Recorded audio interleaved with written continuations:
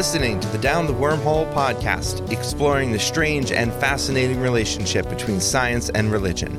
This week, our hosts are Kendra Holtmore, Assistant Professor of Religion at Bethany College.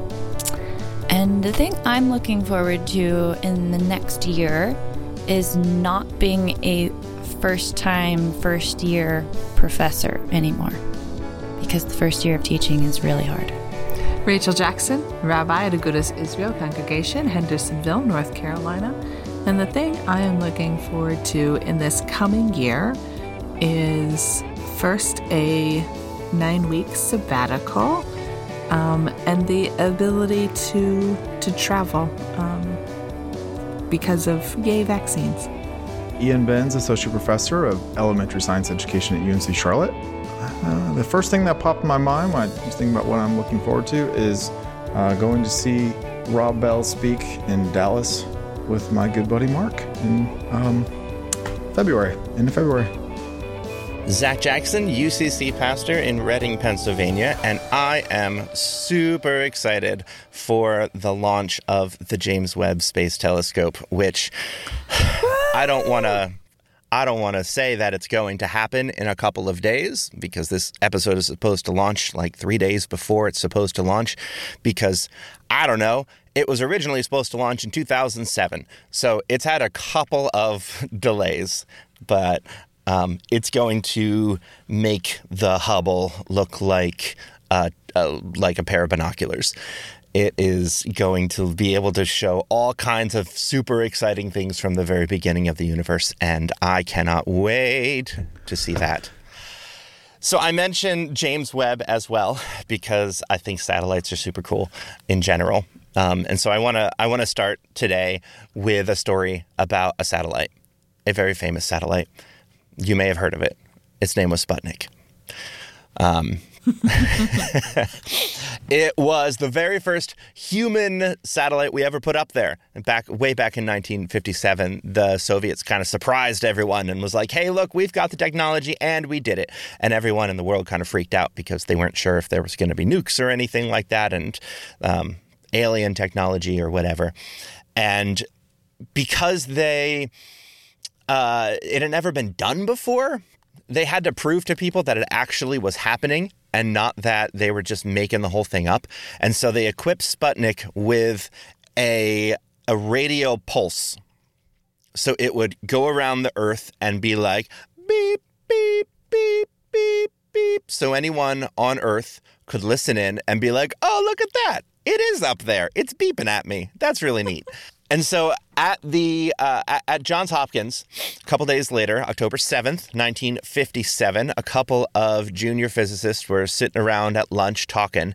And these two guys, these buddies, William Geyer and George Weifenbach, they were just talking with their friends and were really surprised to learn that no one at Johns Hopkins had bothered to listen for it using their radio technology. Like, honestly, that seems like something that, fancy scientist people should do.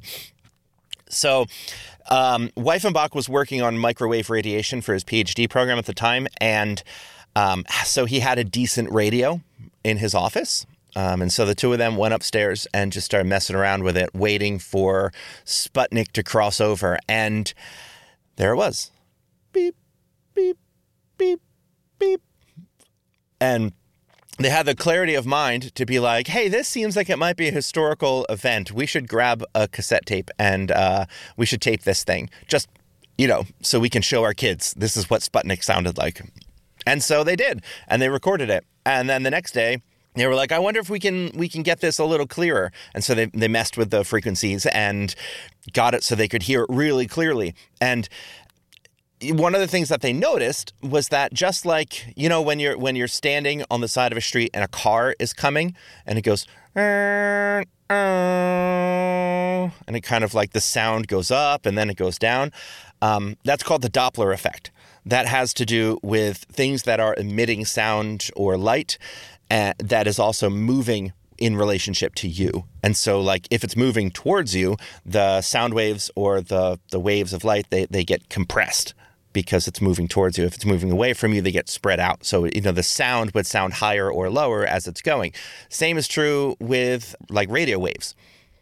So the sound coming from the radio waves, if you looked at it from like the wave perspective, was kind of doing beep, beep. So it wouldn't made that sound. And so they were like, oh, this is really interesting. Hey, Johns Hopkins, can we use your supercomputer for a minute? Which I say supercomputer, it probably has had the computing power of like a TI-83 now. It was one of the very first digital computers in the world.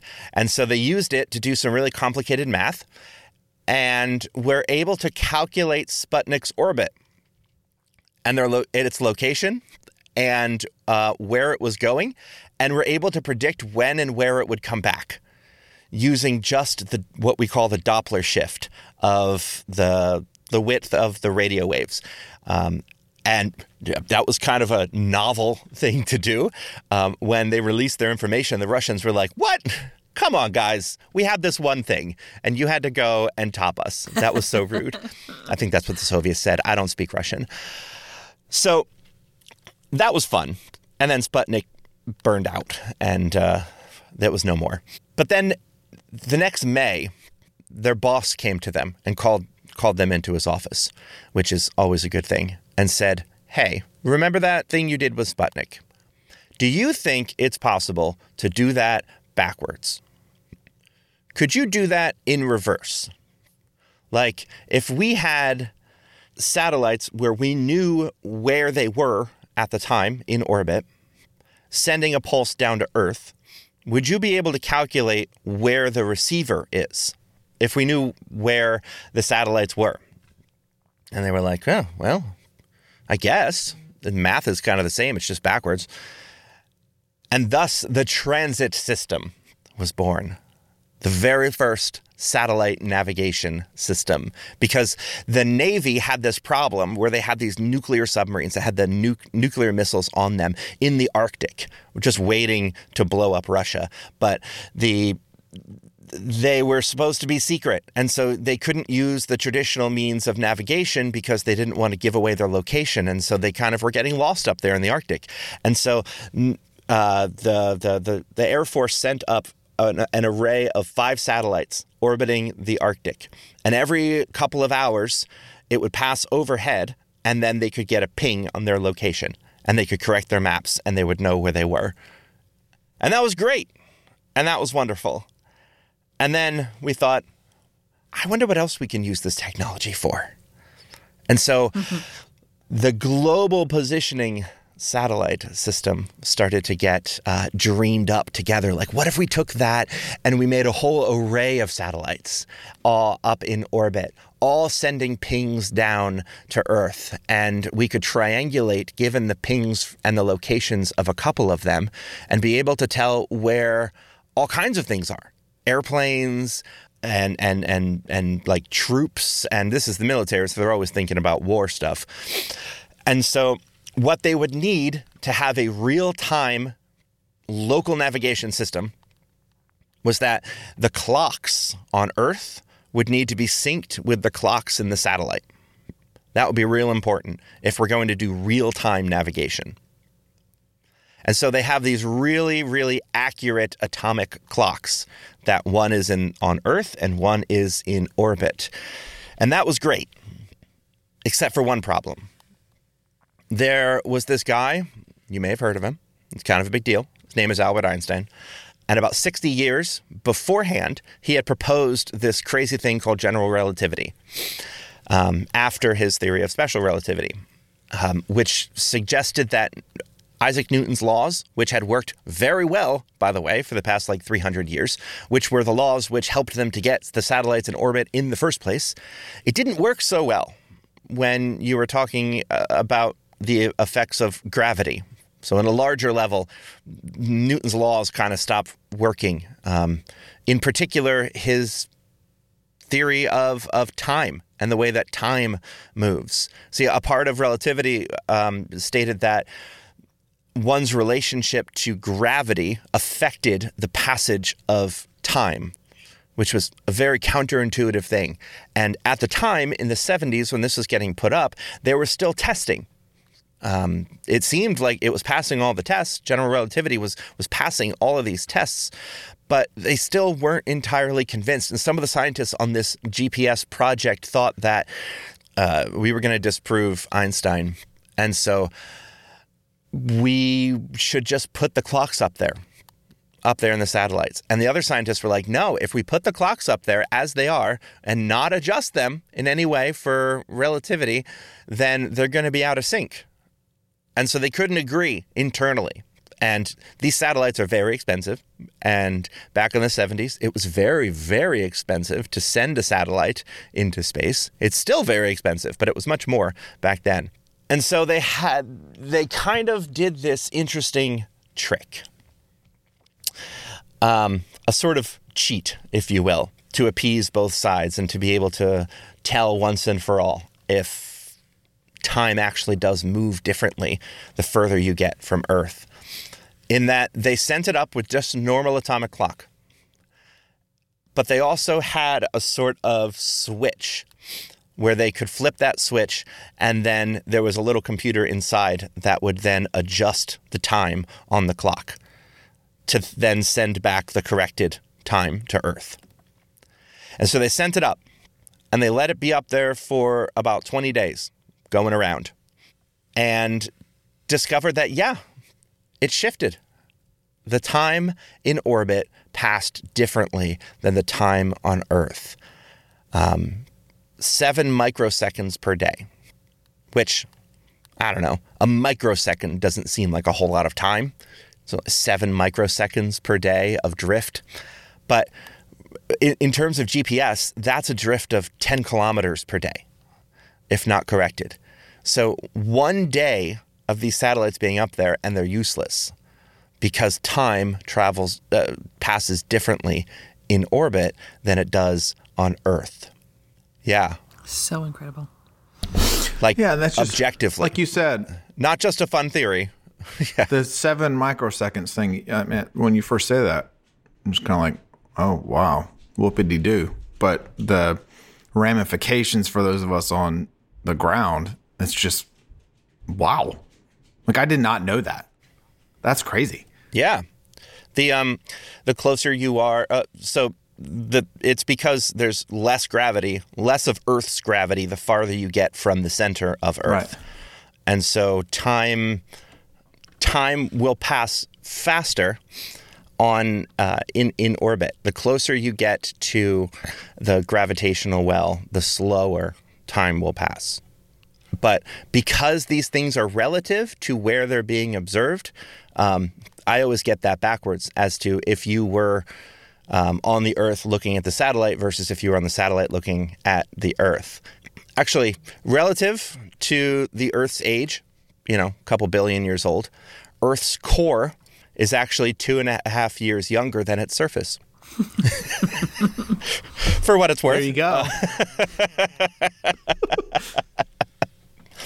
So now every single satellite that's in orbit, every single computer, every single timepiece that is up in orbit, and every all of the robots on Mars and the satellites flying out into deep space, all of that has to compensate for the fact that gravity affects time, that time passes differently for different people, for different observers in different places, in different gravity wells, depending on one's mass, on one's gravity, on one's velocity. Time will pass differently. So GPS only works because time is weird. So in a manner of speaking, Albert Einstein is the father of Pokemon Go. And so for that, we give thanks. I love that. What a storyteller you are, Zach, to be able to craft a narrative that leads to a conclusion like that. And to make I love it. So that we understand. All roads lead to Pokemon. That's right. That's But that's a lot to take in. And there's a lot of moving pieces to that. And there's a lot of confusing, counterintuitive things about how relativity bends space and time, and what are the implications of the fact that there is not a solid, steady passage of time, which means there is no preferred present moment, that the past and the future and the present are all on a spectrum instead of us always being in the present and the past and the future being always somewhere else. The implications of that, and even understanding how that happens and why that happens and all of that, is a lot to unpack. So let's take a 15-second break and take a breath and be thankful that we can time 15 seconds. Unless you're on a spaceship going half the speed of light, and then this could take a lot more than 15 seconds.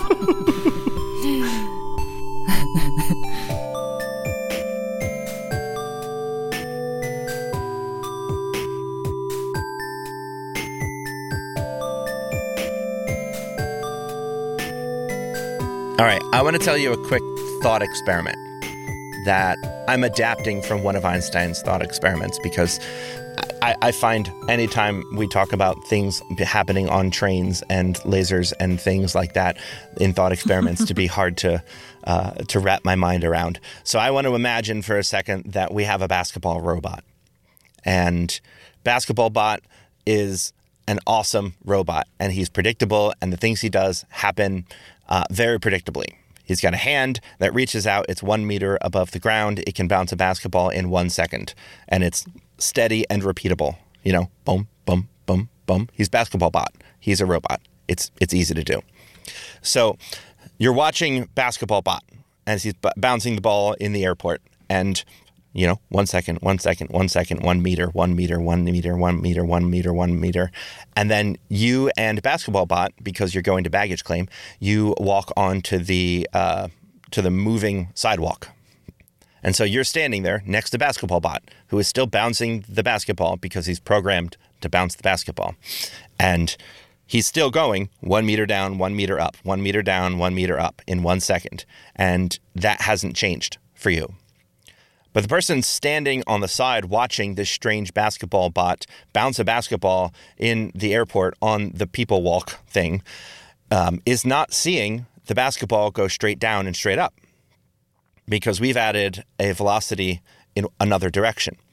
So if that is moving sufficiently fast while he's bouncing straight up and down, what the person on the side is seeing is really it bouncing in an angle and then bouncing up in an angle, because of the way that they're seeing it. And so in classic physics, that's not a problem. The old heads of physics, they were talking about the same thing. That just means you have now added velocity in a separate direction. And so now there's more speed to be had, right? Speed is just distance divided by time. So, we're just adding a bit more distance if you're moving sideways as well. So it's speeding up, according to the person on the outside, which is fine.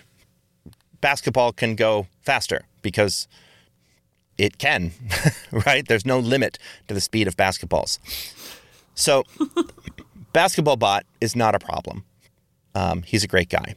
Now, Laser Basketball Man, robot guy, who is doing the same thing, except instead of bouncing a basketball, he is bouncing a photon. Up and down, 1 meter, up and down, up and down. You're standing next to him. That photon is moving at the speed of light, because that's what they do. Up and down, up and down, up and down, up and down, bouncing off a mirror, coming back up to his hand. And that's fine. So then he goes on the people walk, moving sidewalk thing.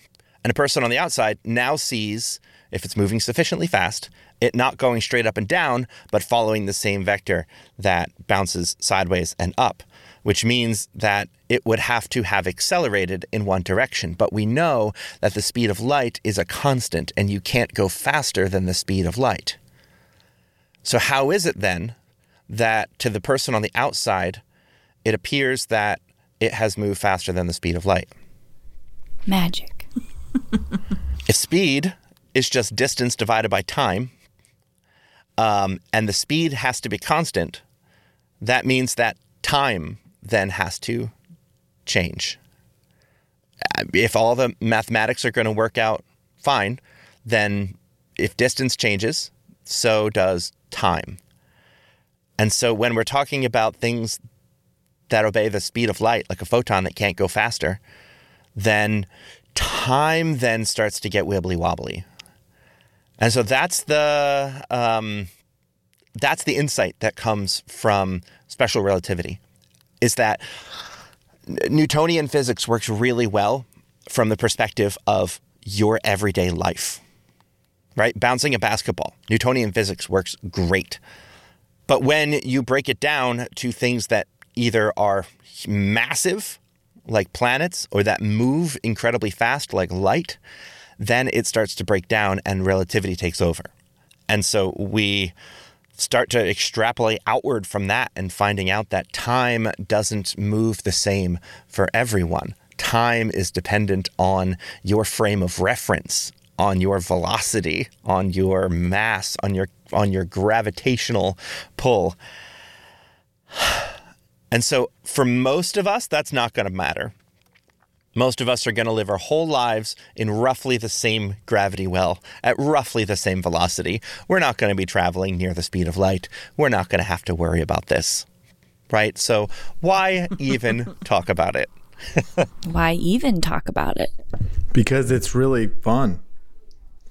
I mean, there's more reasons than that, obviously, but I mean, I've always found this stuff just quite fascinating. It blows my brain. I was just going to end the episode right there. No reason to talk about it. It's not going to affect us. So, Right then. Done. Let's move on with our day. But it does kind of bust the whole way we think about past, present, and future, doesn't it? That there is this constant flow of time from past to future. That past is gone. It's just a memory.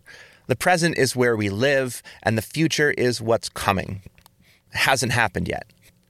And like that way of thinking permeates all of our religious tradition. The way we think about God, the way we think about God's interaction with humanity is all based in this. There was the past, it caused the present, and now the present will influence the future. Especially in Christianity, because we are an eschatological religion, which is fancy theological ways of saying we are a religion of the end, of a people who are looking forward to the end, to the redemption of all, to the sort of an end goal of things being made right. That only works if there is a progression of time. How do you save something if the end and the beginning and the middle are all the same? How does God interact in time? Do we believe that God is timeless? And if God is outside of the flow of time as we experience it, then which one is God's preferred time, God's preferred now? Like there's some beautiful theologies like process theology, which teaches that God and creation are intrinsically intertwined and that God is growing and changing and moving with creation. And I love that.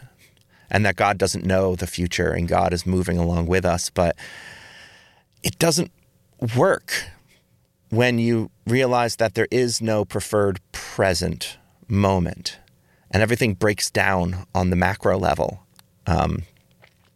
For example, if you and your friend were in twin spaceships and you were hanging out near a black hole and your buddy got a little bit too close and then got sucked into the event horizon, from your perspective, you could stay there for the rest of your life and watch them slowly fall into the black hole.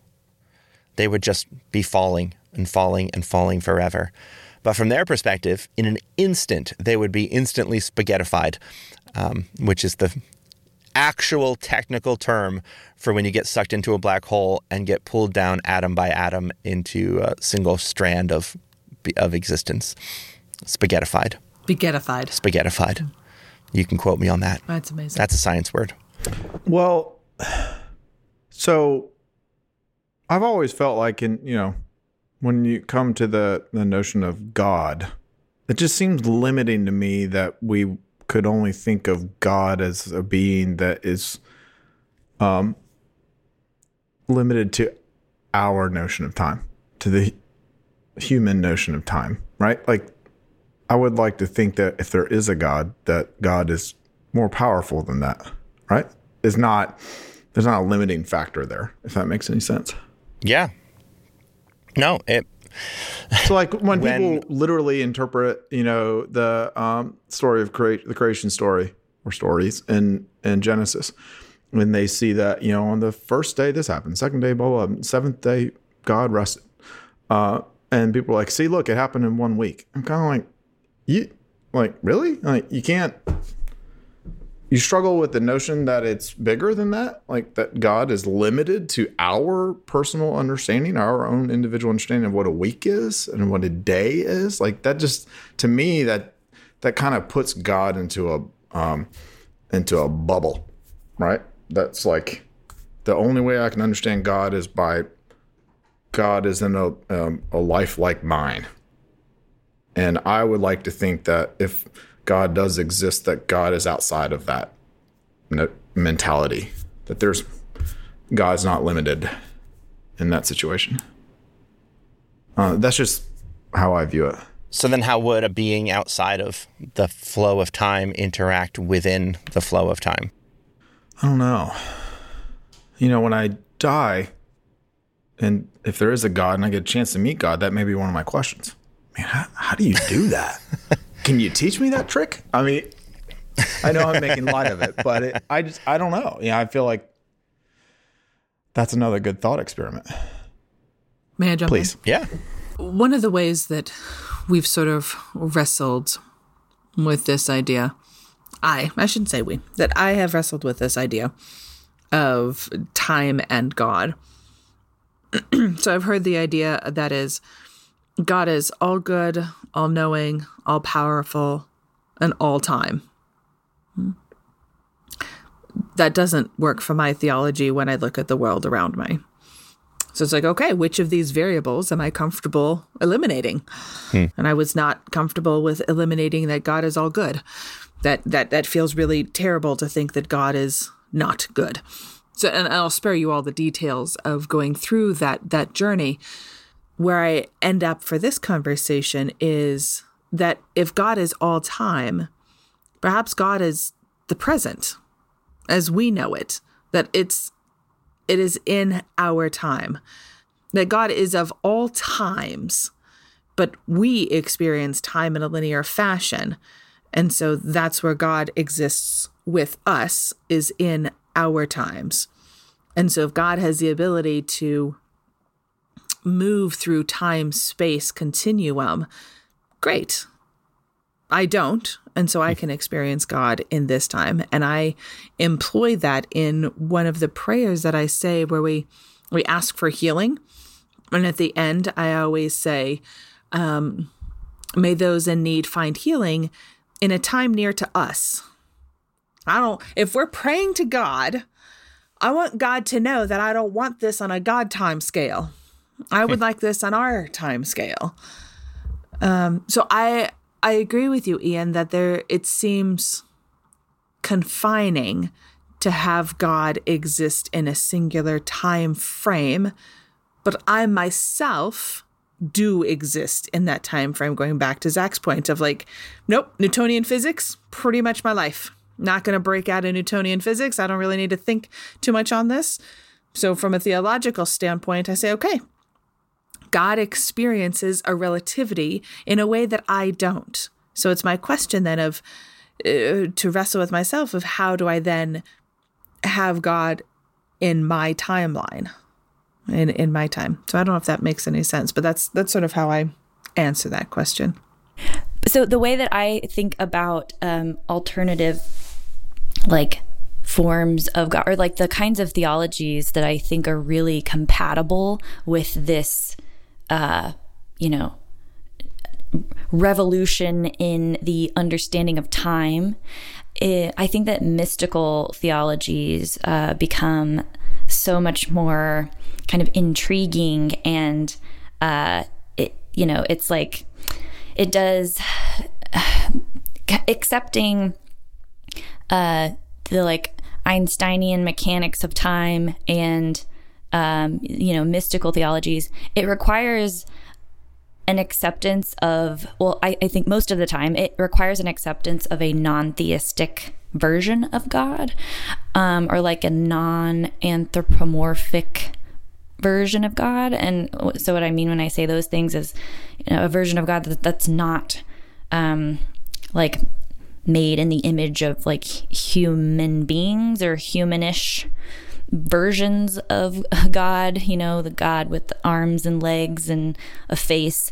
And that's really hard, I think, for a lot of people to kind of let go of, especially if we're talking about like the monotheisms of like Judaism, Christianity, and Islam.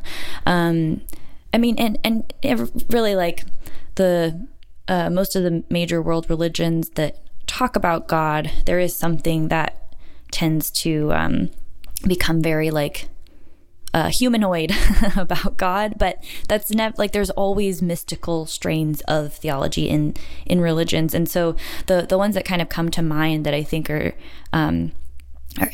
like some of the first ones that I thought of, and I know if Adam was here, this is probably something that he would bring up too, is like Paul Tillich's image of God as the ground of being. And Tillich kind of uses this phrase, ground of being, to be the stand-in for God.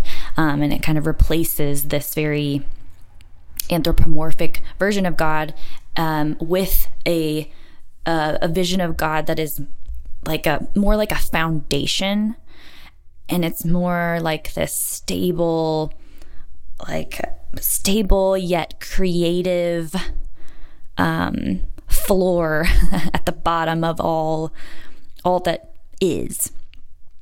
And there's a lot in Tillichian theology, and talking just about the ground of being. If Adam listens to this and is like, well, Adam, you should have been here, and then you could have talked about Wasn't he the president of the Paul Tillich Society at one point? Yeah, I'm pretty sure that's true. But that's you're kind of letting go.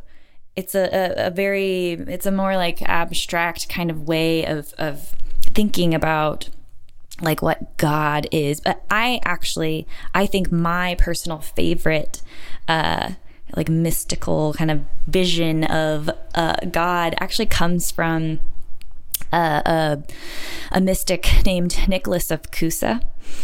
And whenever I was in my master's degree, I took a class called Nicholas of Cusa about this like mystic theologian. And I remember reading some of his primary works, and there was a chapter that was all about his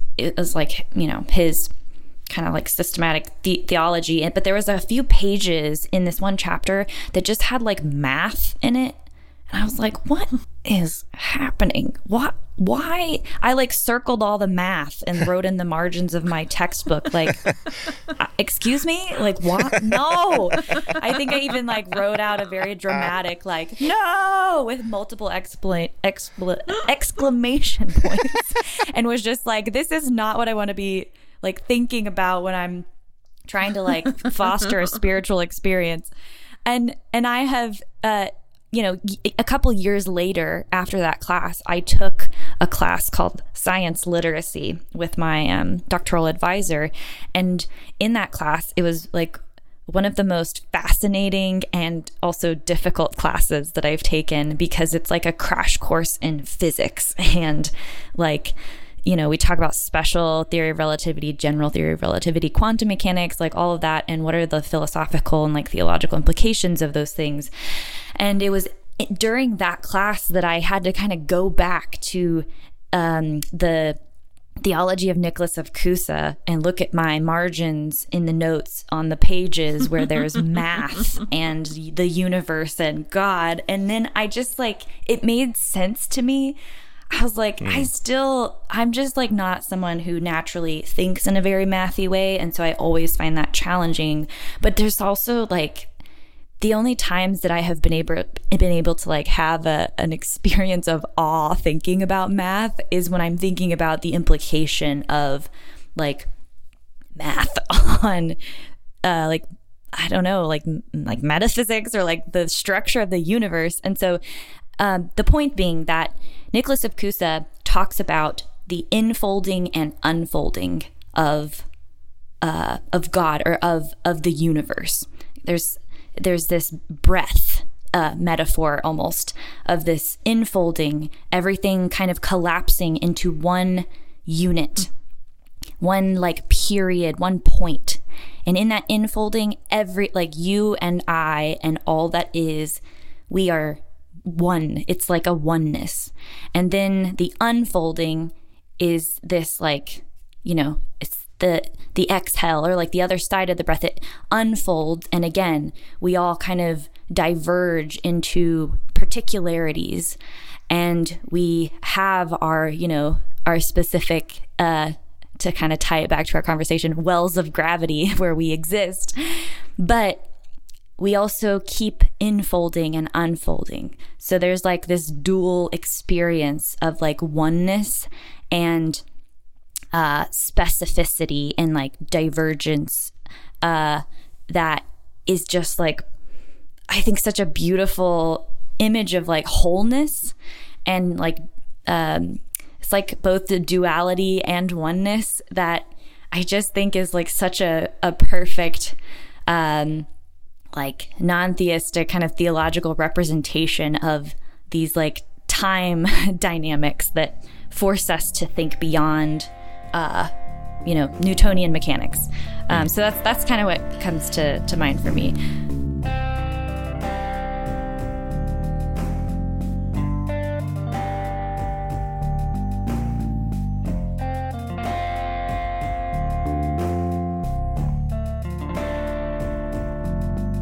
Well, if you're into sacred mathematics and mysticism, you would love Pythagoras. They were all about that life, almost worshiping numbers and mathematics, thinking of it as small doses. Take it in small doses. You also, if you're a Pythagorean, you can't eat beans. That was against their religion. It's not gonna work for me. I eat too much Tex-Mex. I think he thought that the beans and humans came from the same source, and so it was a bit of cannibalism. Wow. Who knows? I didn't hear that part about Pythagoras when I was studying that, but you mostly just hear about the whole triangle thing, right? You don't hear about the Pythagoreans, the worship of numbers. It's been a long time since I took that really cool history of science class. So yeah, it's been a couple thousand years since the Pythagoreans. Yeah.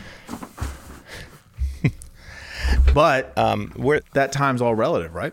Well, Or yeah. is it? I mean, how do we think of time typically? We think of it like those strictly linearly. Moving sidewalks at the airport, right? That we're all standing on it and we're all moving at the same rate, or like a flow of a river that we're all moving together along the same rate. But we found out that you can kind of move on that river. You can paddle one way or the other, and you can slow down or speed up your position in time in that river. And so time kind of then acts more like a frozen river with kids ice skating all over it, rather than a group of people on a lazy river in their tubes all moving at the same speed. So it does. I think this has been my problem too, Kendra, is that I'm fine with almost all of these weird things in about relativity and time, but it hurts my conception of a real-time theistic God, like the God that is in the moment with me right now. It makes that harder to stomach, harder to conceptualize. You know, if God doesn't have a preferred present moment, then like, oh, okay, then yeah. The implications of that are really really far-reaching for Christianity and Judaism and Islam, I think, in particular. And it's, I think there are also people who maybe, and I don't know if this like kind of resonates with your experience, maybe not, Zach, but people who kind of, like if you kind of asked them or forced them to explain their theology, they might they might actually say something that sounds more non-theistic, but in their day-to-day lives, they kind of like reimpose a theistic like face on their like non-theistic theology. Like it's you know, again, it's almost like I don't know that this is like the appropriate way to frame it, but like a second naivete almost of like, yes, it's what we do with physics. Come to, like if your theology, if it's important to you for the theology and the physics to kind of fit together, then maybe that's like what you do. But for like, you know, religious and spiritual community and talking day to day, you still use language that has like familiarity and like personhood. And I don't like, this is something that people will argue about because some people think that's like disingenuous. And I get that, but I think it's just important for the way that people relate to each other and to other things in the world and to relationships. So I actually find that completely like understandable and normal. It's like my day-to-day theology is Newtonian, but my if I'm thinking about it, my actual theology is Einsteinian. Right? That it makes sense in the day-to-day to have an immanent theistic God, but it makes sense in the quiet moments where I'm thinking to think about a more universal presence than a theistic immanent God. And I think we do that all the time with our theologies. We've got different types of theologies that apply to different situations. The theology that you have when you're suffering is different than the theology you have when you're not. And we all do. And that's fine. Like I don't at like funerals and stuff, people always talk about how that person has gone on and now they're watching over me and blah blah blah. But like there's no part in the New Testament that talks about that. That the New Testament teaches that you die, and you go in the ground, and your soul, and your spirit, all of that is over.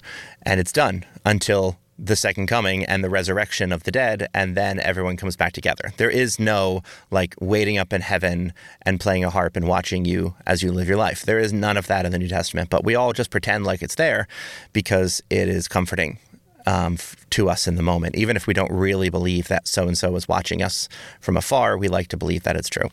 And you know, I think we do that practically, and it's okay to admit that as a way of contextualizing our theology in the moment. And it can be used as a coping mechanism. Yeah, theology as coping.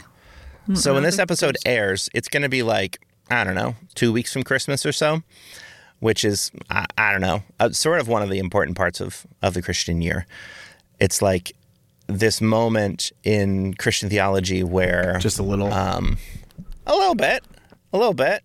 It's this moment in Christian theology where it's like God has been working through people for eons and moving through the cycles of time and nations and empires and kings and prophets and priests and individuals. And then at some point God says, all right, kids, you sit down. I'm going to take care of this for a minute.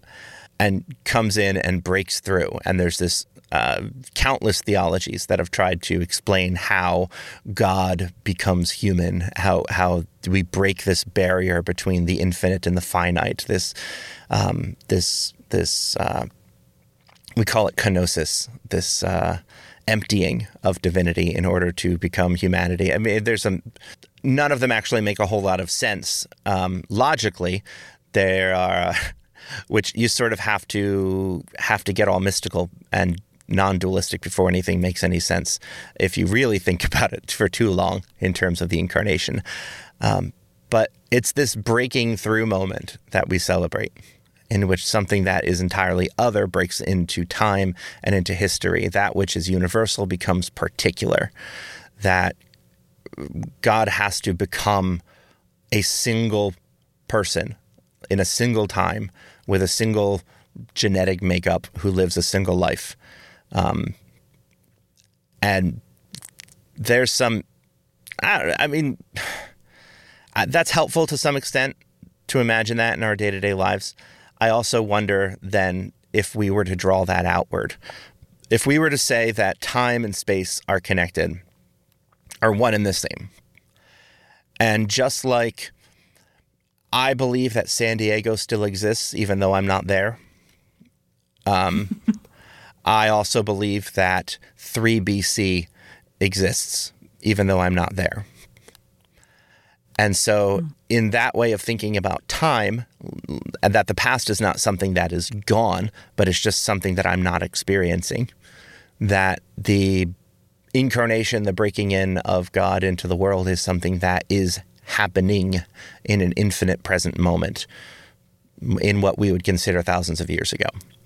And so in all of these places in which God is breaking into time, those are places that are infinitely being broken into time.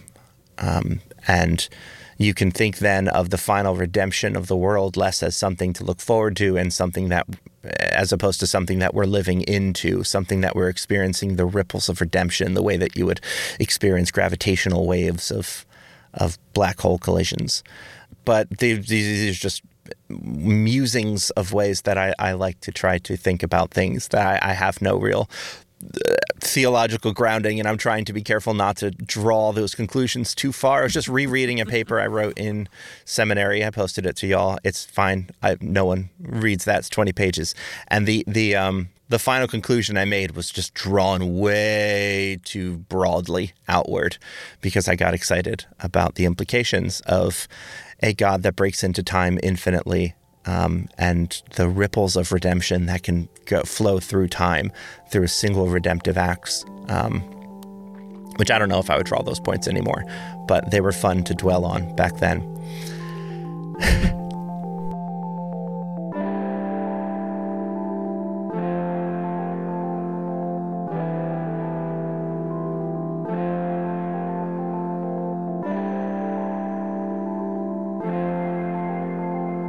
So I should say, to wrap things up, we don't actually know why we experience the flow of time. All of these revelations that come out of relativity are counterintuitive. It doesn't feel like the past and the future are real. It feels like they are ideas, and the present is the only moment we've ever experienced. That's our lived reality. That's the way our brains have formed, and for some reason, the way that we experience the dimension of time. Whether that's just a way that our consciousness adapted to be able to function well, or if there is some divine reason that we experience a single moment instead of an entirety of moments. Nobody really has a good explanation. So a lot of this sort of thinking is theoretical, and a lot of it is hard to wrap your head around. And I think it's probably okay to have an immanent theology that works on the Newtonian level of day-to-day life, as well as having a sort of what if kind of theology in which you are imagining the implications of something that has implications, but are hard to fathom in our everyday life, if that makes sense. Do you think that's okay, or is that disingenuous? No, I think that's good. If Adam were here, he would argue with me that it would be disingenuous. But again, Adam is not here to defend himself. That's his own fault. Mm-hmm. So I would just like to end this segment by saying that I am right and Adam is wrong, and there is nothing that he can do or say to correct me. Mm-hmm. And if he would like to correct me, he will have to do so in a future episode when he leads. So there.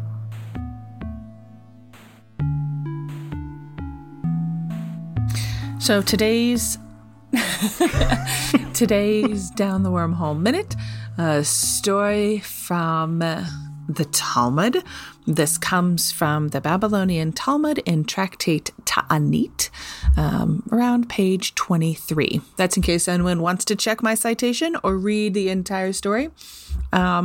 There's a character, a person, however you want to understand the people in these texts, whose name is Honi, and there's quite a few stories about him. And so one of the stories that I want to tell you about is the day that Honi slept.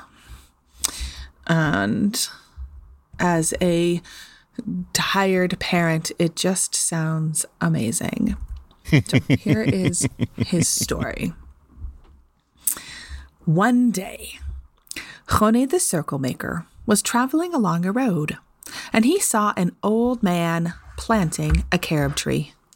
Choni stops and asks him, "How long will it take for this tree to fully bear fruit?" And the man replies, 70 years.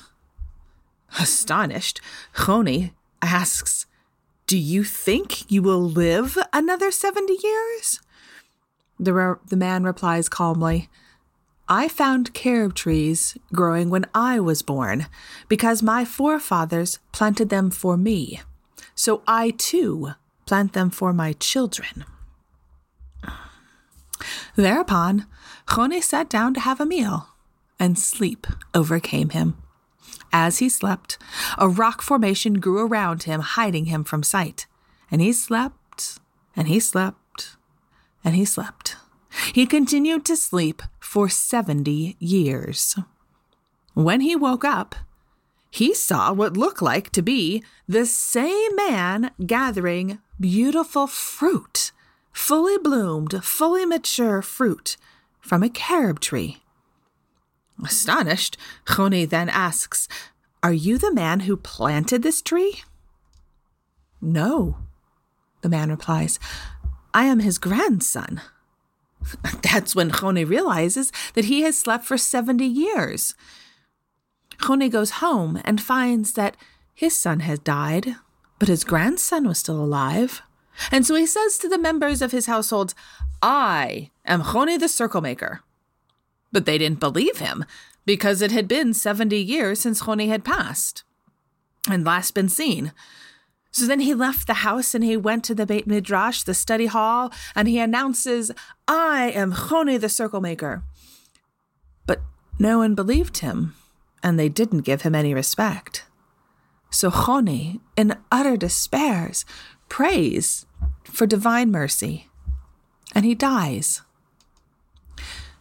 To this, Rava, another person of the time, says, "For this reason people say, 'Give me companionship,' or 'give me death.' And it is for this reason that we gravitate towards others. That though time might pass, we experience it in a linear fashion, that it is the people with whom we have connections with. It is a way of thinking about the past, providing for the future, but really living in these moments that make it worthwhile. That is what Choni, the circle maker, can teach us from his sleep of 70 years. May we all sleep for 70 years.